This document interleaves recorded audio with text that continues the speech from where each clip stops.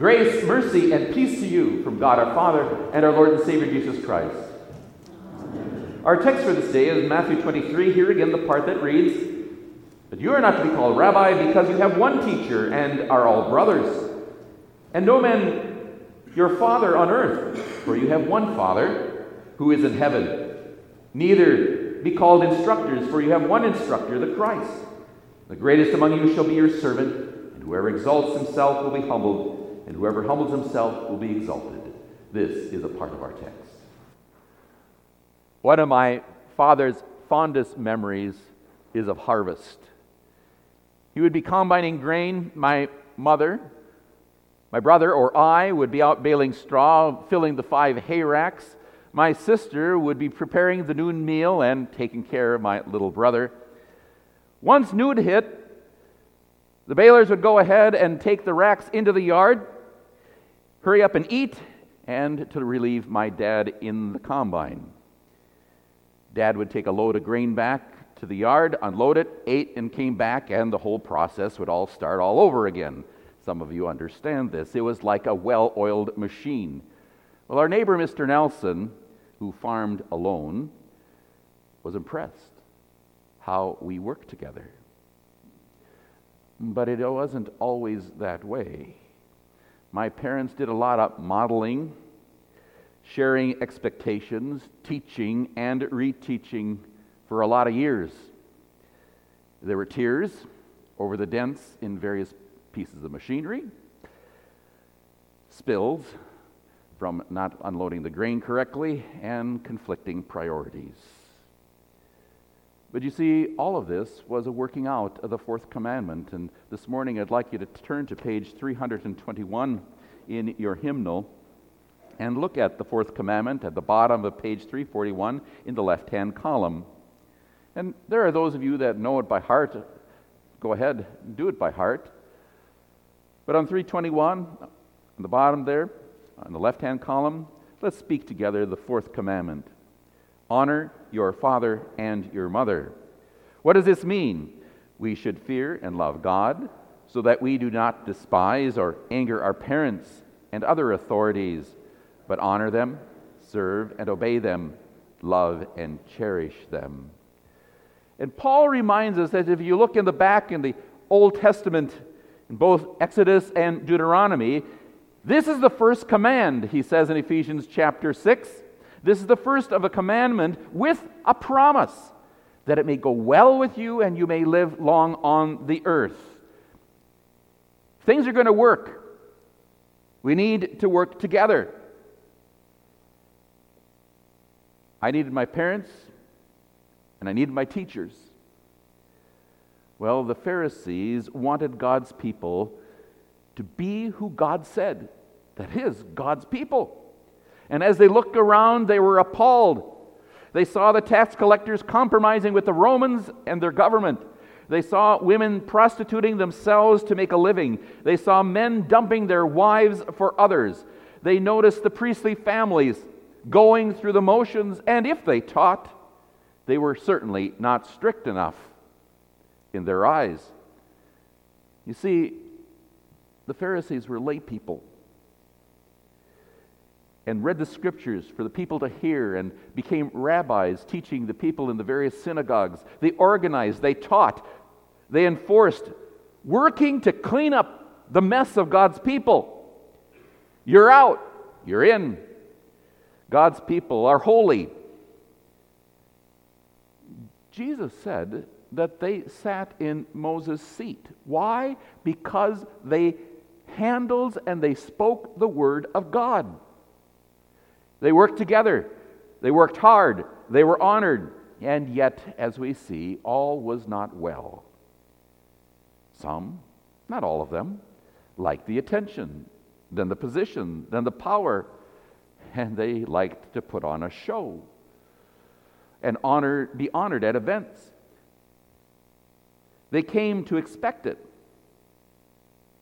and to maintain things that had rules upon rules to be like them.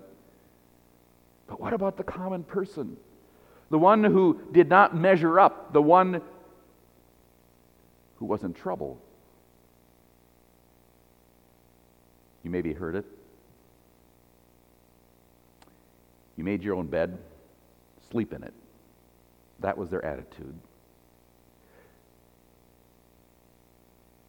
You know those that have the can-do attitude, and they're great when they help. However, there is that sinful nature that grabs a human being and may even come to say, I'm too good for you. I can do it better. And so it happens, the separation, and they're no longer working together. Now what do we do? Well, let's look at it. Today is the 23rd Sunday after Pentecost. We also observe All Saints' Day, which started on All Hallows' Eve. And you know what Old English All Hallows' Eve is, don't you? Halloween, that's right. Didn't know that you spoke such Old English. Oh, you do when you speak the Lord's Prayer, when you say, hallowed be thy name. That's the first word in Halloween, right? Well, the question is then, who are the saints?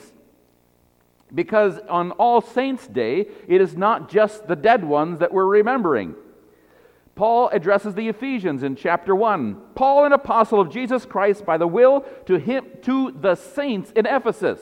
When he wrote those letters, those saints were living, weren't they? And even Paul addresses his problem congregation in Corinth, the church everywhere, or the church that, if there was anything that went wrong, it did. To the church of God in Corinth, he says, to those sanctified in Christ Jesus, called to be saints together with those everywhere and every place who call upon the name of the Lord Jesus Christ, both their Lord and ours. Yes, these are living people. So we need to ask ourselves, what makes a saint? First of all, it is the mercy and the grace and the forgiveness of our Lord Jesus Christ. Or to put it another way, a saint is a forgiven sinner. Number two, a saint is living today is being sanctified, as we heard in 1 Thessalonians 4. For this is the will of God, your sanctification, that you abstain from sexual immorality, that each of you know how to control his own body in holiness and honor, not in the passion of lust that the Gentiles do, who do not know God. You see, Paul knew that there were problems among the Thessalonians and the pressures of the society in which they lived. What about today? Well, certainly the number of magazine publications are certainly down, but there are new open doors, aren't they? And they're not so new anymore. You got your cell phone on you? Yep. But an open door, just about anything you want to see. Computers, Roku TV. And the result is marriages are disdained, couples refuse to get married, marriages suffer as satisfaction drops between couples, and the eyes are filled and relationships break. But there are those that don't have a pornography problem in their marriage. Maybe you've made it 30, 40, 50, 60 years, and just can't understand why we made it. Why can't you? There's a problem. That's the problem of the Pharisees. We made it. Why can't you? And a breaking and a broken marriage is a heavy burden to bear. Sexual purity in America is difficult and maybe even seemingly impossible to maintain or even to regain. Just visit your high school and your middle school. Listen to what the students say goes on in the bathrooms. And yet God has gone ahead and designed our bodies in such a way that we can learn from them. How many of you went ahead and stubbed your toe? What happens? Yeah, first you look at it, and then you bend down towards it if you can, and then you try to see the problem or to see what damage has been done. So is it with the body of Christ. Right? God has designed the body of Christ to work the same way. When someone is injured, when someone is bearing such a heavy, heavy burden,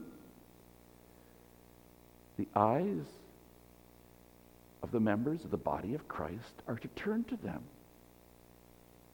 and to see them.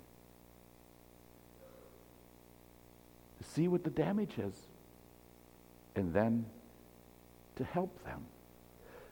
All Saints' Day, called to be one body, one Lord.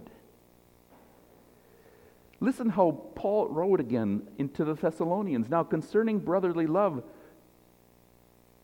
you have no need for anyone to write to you, for you yourselves have been instructed or taught by God to love one another.